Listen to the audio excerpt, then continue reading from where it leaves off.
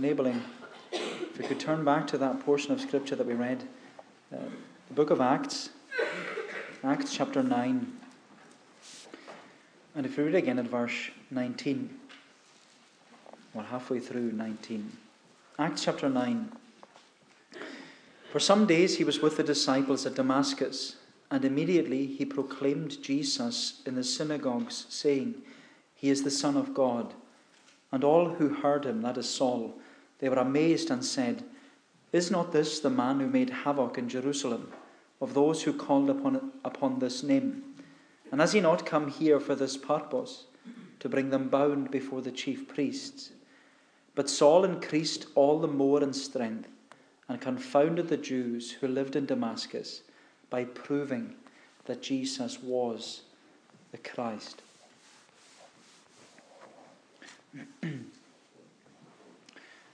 At the start of a new year, we often want to make a few positive changes in our lives.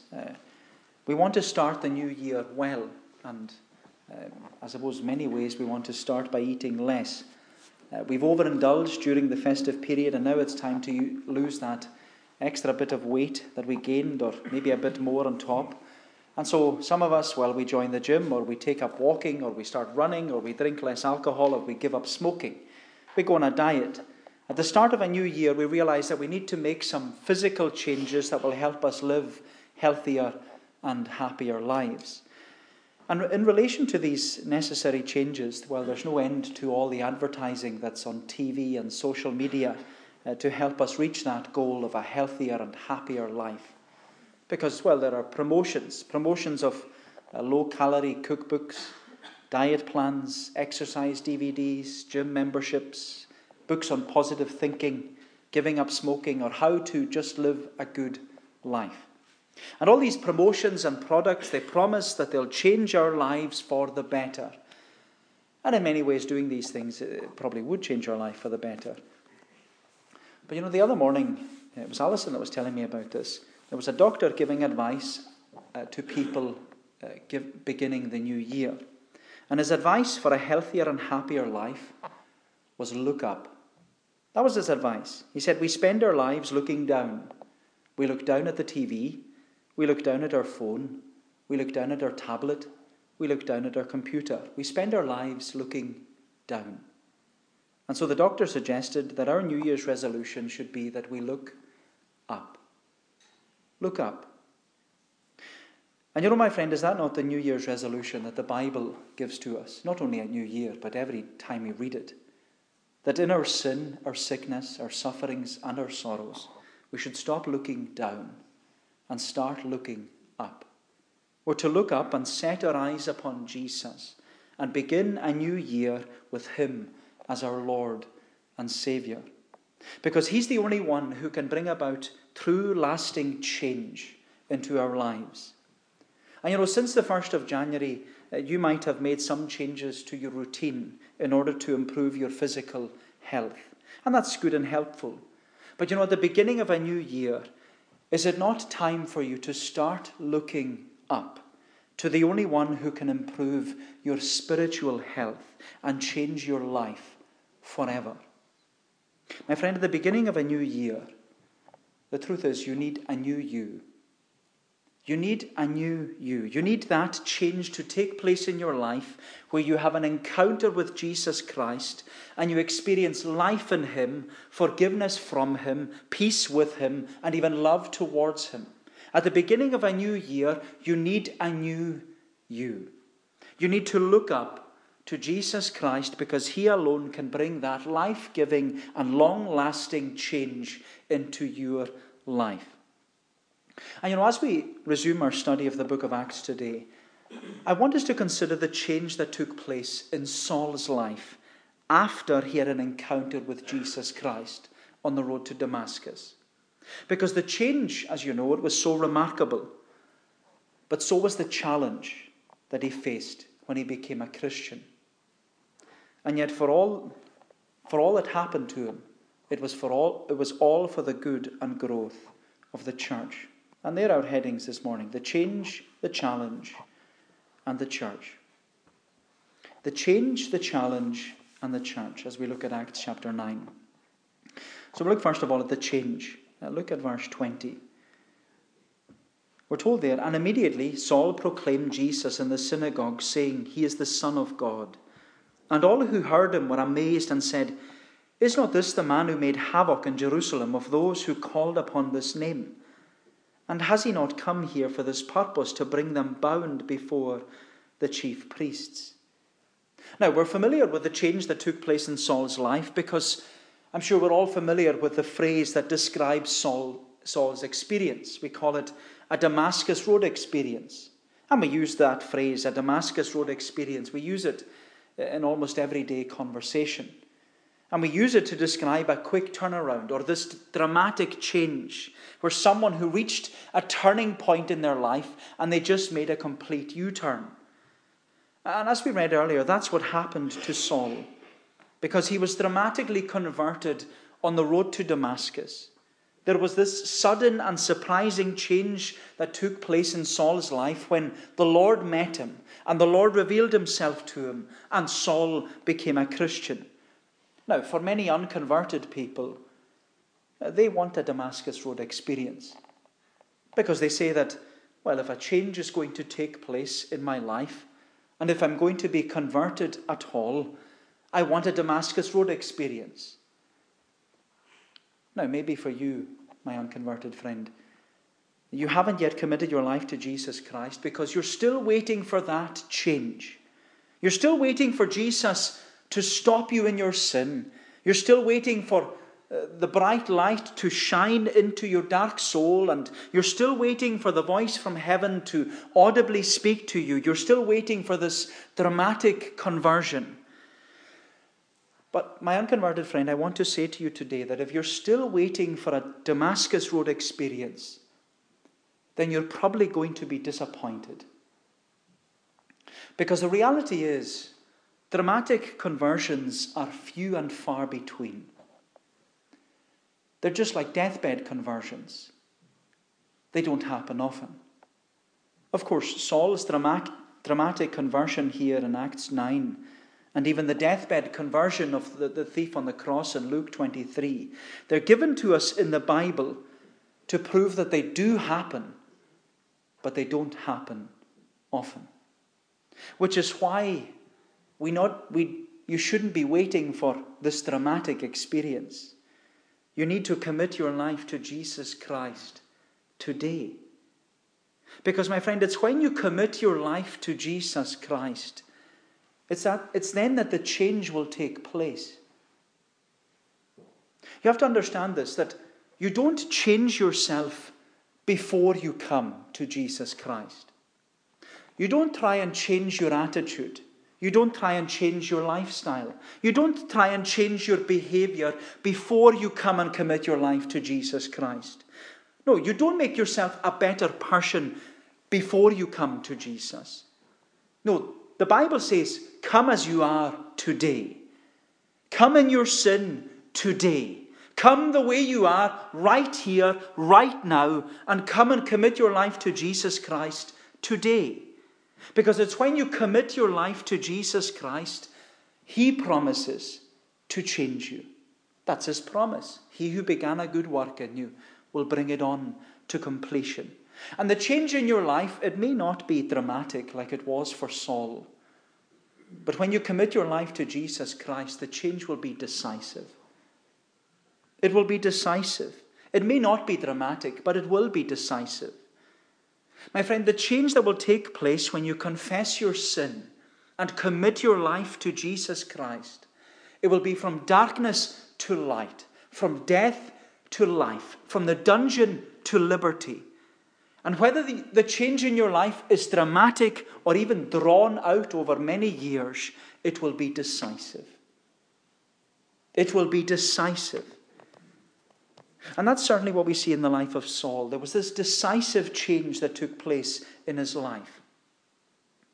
Because as you know, and as we were reading, prior to his dramatic and decisive conversion, Saul was this fierce persecutor of the church of Jesus Christ. He stood by in Acts chapter 7, watching and approving as the Jewish authorities stoned Stephen to death. And it was after the death of Stephen that Saul began this campaign of persecution against the church, where we're told that Saul, he caused havoc. He broke down doors. He entered every Christian home in Jerusalem, dragging out men and women and throwing them into prison. And for fear of their lives, many of the Christians in Jerusalem, they scattered. They ran away from the city of Jerusalem into all the regions of Judea and Samaria and even beyond. But that didn't stop Saul. Saul was so determined in his dedication to destroy the church that he pursued all these persecuted Christians all the way to Damascus.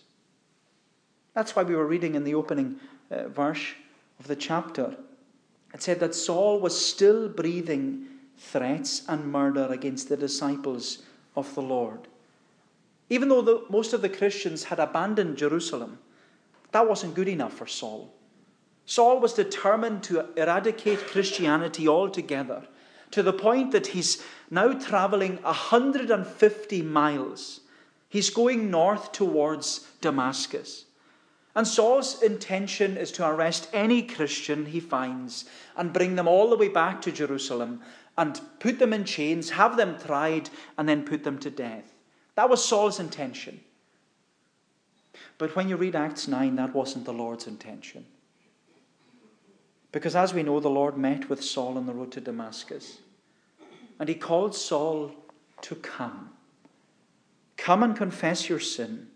Come and commit your life to Jesus Christ.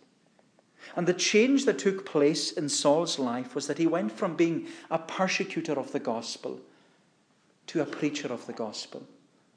And the change that took place in his life was so dramatic and so decisive that the Christians in Damascus, they were terrified of Saul. That's what we read. Verse 20, he proclaimed Jesus in the synagogue, saying, he is the Son of God. And all who heard him were amazed and said, is not this the man who made havoc in Jerusalem of those who called upon his name? And has he not come here for this purpose, to bring them bound before the chief priests? As the church met together to worship, they questioned the man in the pulpit. They questioned their itinerant preacher, saying, is this really Saul of Tarsus? They said, is it really him? It looks like him. It sounds like him. It seems to be him. Is this really the man who made havoc in Jerusalem for all those people who were Christians and called upon the name of Jesus? Isn't this not the same man who traveled 150 miles north to our city to take people bound back to Jerusalem? And yet here he is preaching that Jesus is the Son of God. And that was something Paul had disagreed with and denied in the past, and yet now he's there, standing in the pulpit, preaching the very gospel he tried to destroy. But my friend, that's the power of the gospel. It's able to change a fierce persecutor of the gospel to a fiery preacher of the gospel. That's what the Bible says. The gospel is the power of God unto salvation. And my Christian friend, I think sometimes we have lost sight of the power of the gospel. We've lost sight that this gospel is able to change hearts and transform lives. We think we can try everything else to save people, but it's the power, the gospel alone is the power of God unto salvation. But what I love about this passage is what we're told in verse 22. Saul increased all the more in strength and confounded the Jews who lived in Damascus by proving that Jesus was the Christ.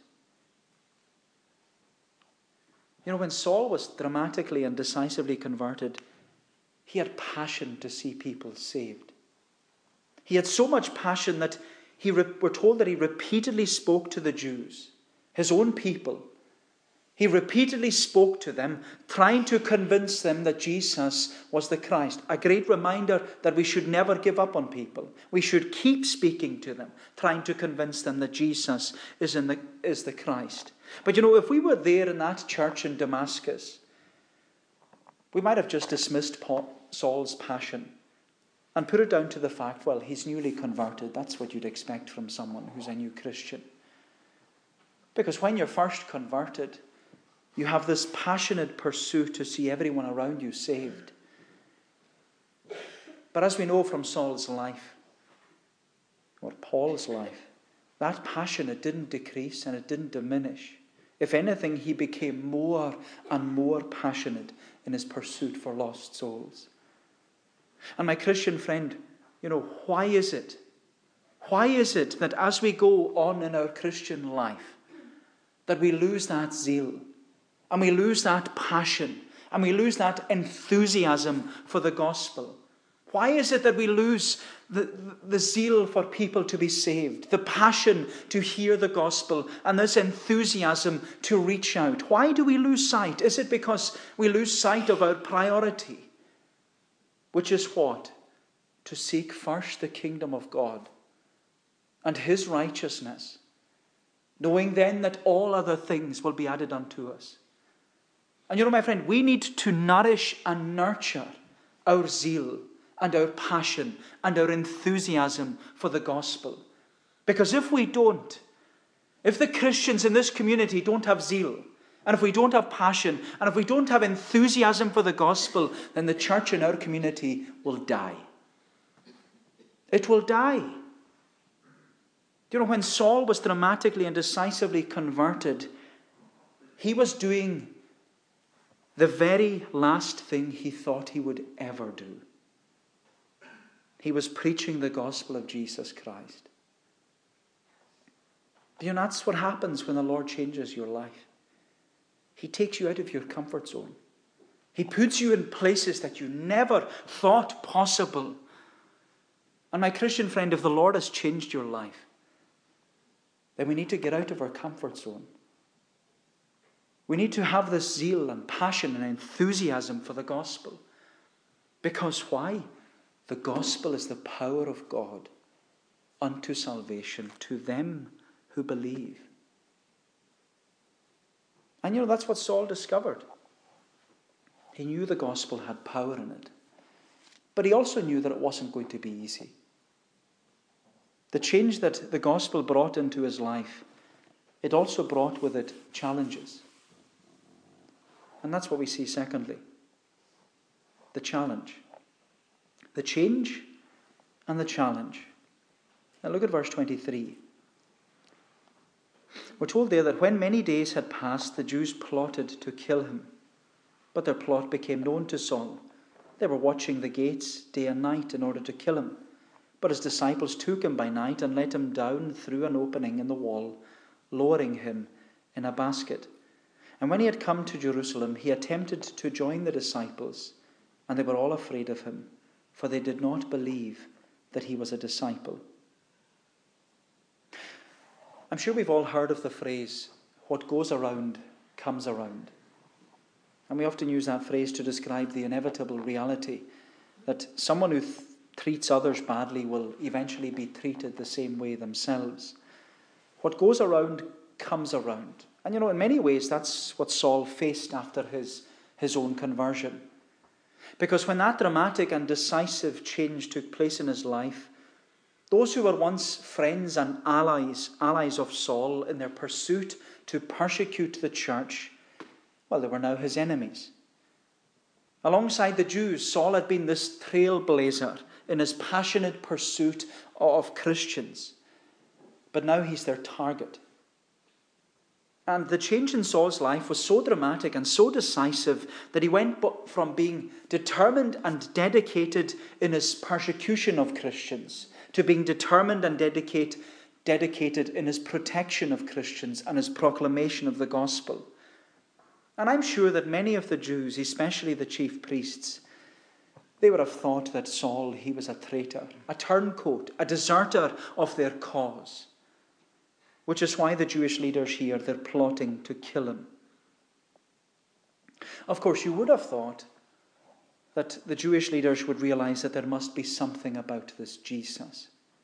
When their greatest friend and ally has joined the other side and is now following them. You would have thought that the Jewish leaders would question their motives and even consider what the gospel says when they heard Saul's testimony. You would have thought that witnessing a change in this man's life, a dramatic and decisive change, you would have thought that witnessing the change in Saul's life would have softened their heart and made them think. But no. They became more dedicated and determined in their own way. And they continued to persecute the church and eradicate Christianity altogether.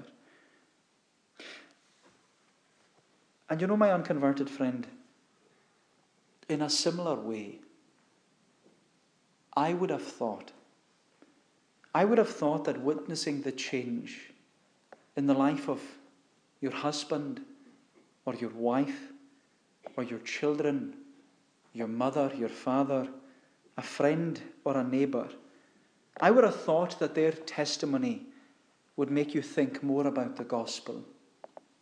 I would have thought that it would have softened your heart and make you realize that there must be something about this Jesus, that you'd start following him. I would have thought that by now their witness in your home or in your family or in your community, these things would have spoken to you, but no. Seems that nothing has changed. That's for them. I'm going my own way. You're still in the same lost condition you've always been in, despite the fact that those around you in your home and in your family and in your community, they've started following Jesus. They've made a stand. But you're still rejecting him. You're still refusing to follow him. But you know, is it not about time that you stopped wasting your life and started following Jesus? Because you know, if you've learned anything by attending all these wakes and funerals in the past few days, surely you have learned that time is short. That's what I've been reminded anyway. Time is short. Time waits for no man. Surely it's about time you stopped rejecting him and started following him. And you know, even though Saul discovered the Christian life to be a challenge with the Jewish leaders plotting to kill him, Saul loved Jesus. So this was the change in his life. Saul loved Jesus, and he was assured of the promise that even if the world hates you, says Jesus, know that it hated me before it ever hated you. And Saul knew the call of discipleship, but where Jesus said, if anyone comes after me, let him deny himself, take up his cross, and follow me. And as challenging as it was, that's what Saul was doing. Saul was denying himself, taking up his cross, and following Jesus. Regardless of the fact that many people were plotting to kill him, he was still denying self, taking up his cross, and following Jesus. That's what Saul was doing. But the question for us is that what we're doing? Are we denying self daily? Are we taking up our cross daily? Are we following Jesus daily? Because as we read, Saul's daily challenge was that the Jewish leaders were plotting to kill him. And when Saul got wind of this, the disciples in Damascus, they help him escape by lowering him in a basket outside the city walls, and he's able to run away. But you know what's remarkable about this chapter in Saul's life is that Saul ran from one challenge into another. But the second challenge that Saul faced, it wasn't from outside the church. It was from inside the church. Because as we read in verse 26, when he had come to Jerusalem, Saul attempted to join the disciples, and they were all afraid of him, for they did not believe that he was a disciple. You know, for Saul, it was a challenge to be persecuted by his former companions. Those whom he tried to persecute the church with, he was now being persecuted by them. That was a challenge, but it was even a greater challenge to be persecuted by the Christian. Because even though the Christians in Jerusalem, they'd heard about this dramatic and decisive change in Saul's life, even though they'd heard about it, they didn't believe it. They didn't believe Saul's testimony. They didn't believe that he had this genuine conversion. And in many ways, reading it, you can appreciate that the Christians were skeptical about Saul. Because Saul had gone to Damascus. He travelled all that way to persecute and punish Christians. And yet he comes back seeking to protect and proclaim the gospel. And yet the Christians in Jerusalem, they're having none of it. They reject Saul. They don't want to know him.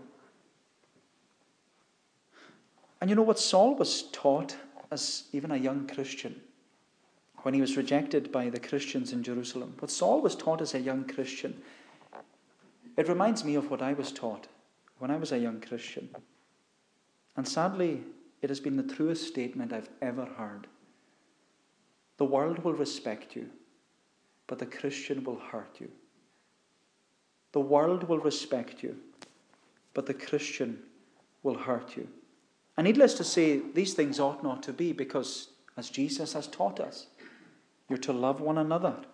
Love one another as I have loved you. And by this all men will know that you are my disciples, if you have love towards one another. And yet as Saul discovered, he flees to Jerusalem seeking help and refuge, and yet he's rejected by the Christians there.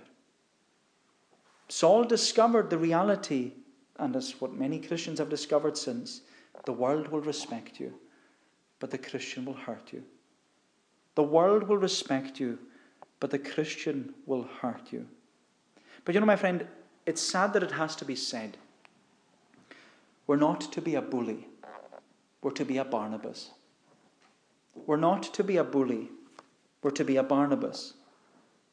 Because we're told in verses 26 and 27 that when he had come to Jerusalem, he attempted to join the disciples, and they were afraid of him, for they did not believe that he was a disciple. But Barnabas took him and brought him to the apostles and declared to them how on the road he had seen the Lord, who spoke to him, and how at Damascus he had preached boldly in the name of Jesus. Despite the fact that the Christians in Jerusalem discarded Saul, there was Barnabas who defended Saul. And he defended him by bringing him to the apostles and affirming to the apostles that Saul had indeed been dramatically and decisively converted on the road to Damascus. And you know, I love the character of Barnabas. He was actually a man called Joseph. That was his real name.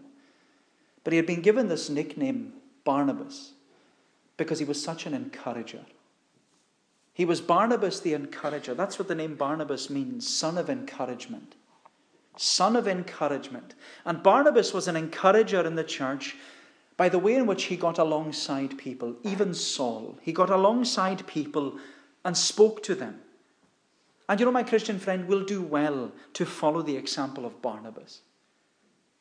Because, you know, far too often the Christian has a reputation and is known for being sons and daughters of discouragement and disunity and disloyalty. And to be honest, it's a disgrace. Sometimes the way the Christian behaves is a disgrace. And yet when we meet this man on the pages of Scripture, we're being reminded we're not to be a bully. We're to be a Barnabas. We're to be a Barnabas. We're to get alongside one another. We're to help one another. We're to encourage one another. We're to love one another. And how are we to love one another, says Jesus? As much as I have loved you. And you know, that's what our congregation needs. It doesn't need people to act like bullies. It needs people to act like Barnabas. That's what every congregation needs. It doesn't need a bully. It needs a Barnabas. We need to be sons and daughters of encouragement. We need to be encouragers. And you know, I'll say this. Remember that your minister needs encouragement too. You might have a concern about the minister's pride or arrogance or having a big head. But believe me, the devil manages to keep me well grounded. Almost to the point where you want to give up and walk away from it all. The devil constantly reminds a minister how useless, pointless, and worthless their job is. So encourage the minister. by making every effort to be in church. Encourage the minister by your presence on the Lord's Day and midweek. Encourage your minister by your willingness and your desire and your zeal and your passion to serve this lost community with the gospel. Because as the Bible reminds us, it is the power of God unto salvation. We're not to be a bully. We're to be a Barnabas. We're to be sons and daughters of encouragement. That's the challenge. That's the challenge that Saul had. That's the challenge that we have. But we also see in this passage the church. There was the change in Saul's life, the challenge Saul faced, and it was all for the good and the growth of the church. That's what I want us just to consider lastly and briefly.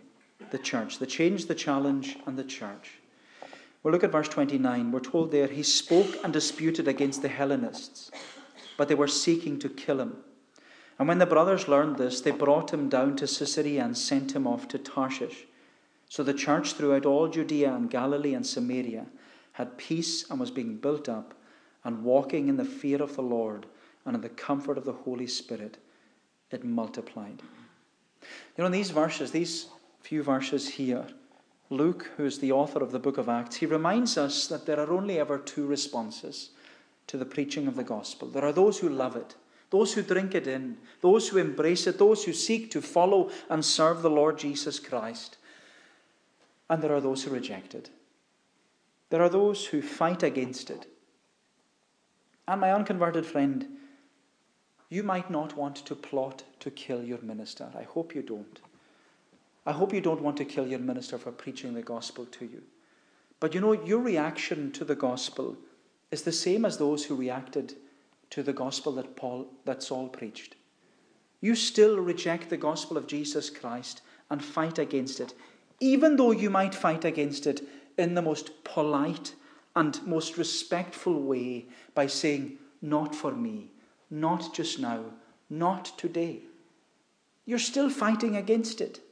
You're still rejecting it. You're still rejecting, not me. You're rejecting the gospel. And who is the gospel? But Jesus Christ himself. You're rejecting Jesus Christ. And you know, that's an awful thing to do. But you know, it was after telling us about the dramatic and decisive change that took place in Saul's life on the road to Damascus, and then all the challenges that Saul faced from those outside and inside the church, Luke now tells us the timeless truth that the church was being built up and strengthened by what? The preaching of the gospel. And Luke highlights this, and he highlights it again and again throughout his book, that the church was built up and strengthened by the preaching of the gospel, because he highlights this because there's no other way for the church to be built up and strengthened apart from the preaching of the gospel. Doesn't matter how much we change or how many innovations the church brings in, the Bible affirms to us that there's no other way for the church to be built up and strengthened apart from the preaching of the gospel by the power of the Holy Spirit. That the gospel is what? The power of God unto salvation. And you know that word power and the power of God? It's the word dynamite. That's how powerful it is. That's how powerful this gospel is. And you know, we forget it so often. It has the power, just like dynamite, able to blow into people's lives and change them and transform them for the better. But you know, if the change in Saul's life and the challenges he faced as a Christian, you know, if they teach us anything, it's that no one is beyond the reach of the gospel. You read Acts 9. The change in his life, the challenges he faced. No one is beyond the reach of the gospel. No one here is beyond the reach of the gospel. None of you. And you know, that's why it's always worth the effort. Always worth the effort to share the gospel with anyone and everyone. Do you know, my unconverted friend, that's why I always speak to you about your soul. Because you're always worth the effort. You're always worth the effort to speak to you about the gospel. Because it's the power of God unto salvation. And you know, as the first century church, as they proclaimed the gospel, they experienced peace, they were built up, they were walking in the fear of the Lord, they had the comfort of the Holy Spirit. And what happened to the church? It multiplied. It grew. And you know, that should be our prayer as a congregation as we move forward every day into 2020. That we would multiply by experiencing peace. The peace that we were singing of in Psalm 122. Peace within these walls. And that we would be built up through walking in the fear of the Lord and experience the comfort of the Holy Spirit. Because, you know, the Lord's promise to his church, and it's a promise that still stands, that he will build his church and the gates of hell will not prevail against it. They will not prevail against it. Therefore, we need to keep going. Keep preaching. Keep speaking. Keep witnessing. Because this gospel, it's able to change lives and transform hearts.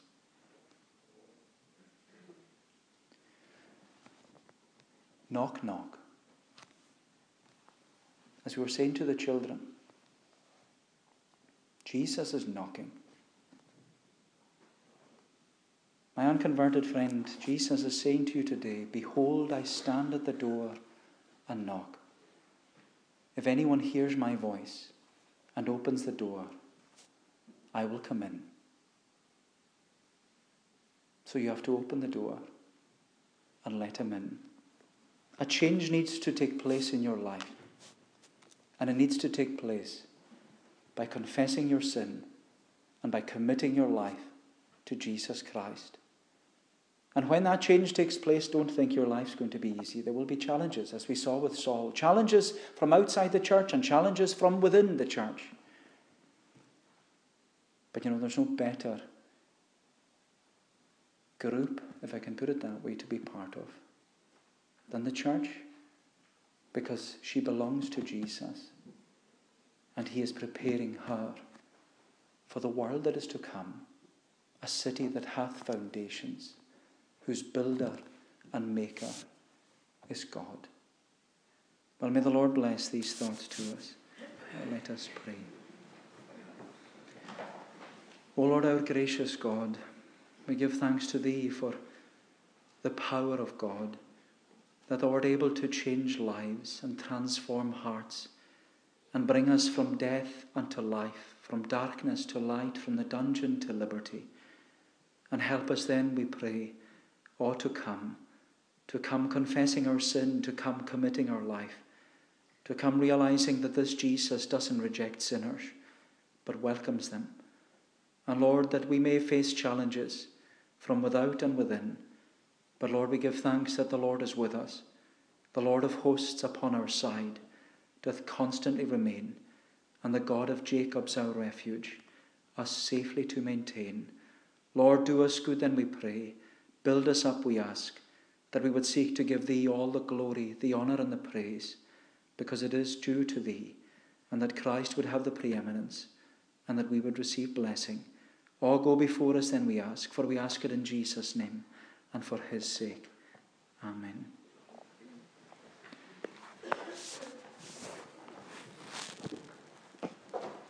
We shall bring our service to a conclusion by singing the words of Psalm 102. Psalm 102 in the Scottish Psalter, page 368. We're singing from verse 13 down to the verse marked 18.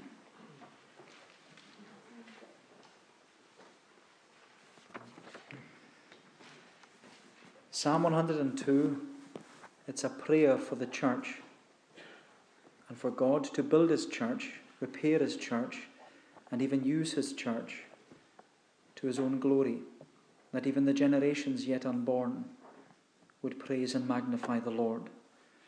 Psalm 102 at verse 13, Thou shalt arise in mercy yet, thou to Mount Zion shalt extend Her time for favour which was set, behold, is now come to an end. Thy saints take pleasure in her stones. Her very dust to them is dear. All heathen lands and kingly thrones on earth thy glorious name shall fear. And we'll sing on down to the verse marked 18 of Psalm 102, to God's praise. Thou shalt arise And mercy yet, the tomb on Zion shall extend. Her time for favour which was set, behold, is now come to an end. Thy saints take pleasure in her stones. Her very dust to them is dear. All heathen lands and kingly thrones on earth thy glorious name shall fear. God in his glory shall appear, when Zion he builds and repairs. He shall regard and lend his ear unto the needy's humble prayers. The afflicted's prayer he will not scorn. All times this shall be on record, and generations yet unborn shall praise and magnify the Lord. The grace of the Lord Jesus Christ, the love of God the Father, and the fellowship of the Holy Spirit be with you all, now and forevermore. Amen.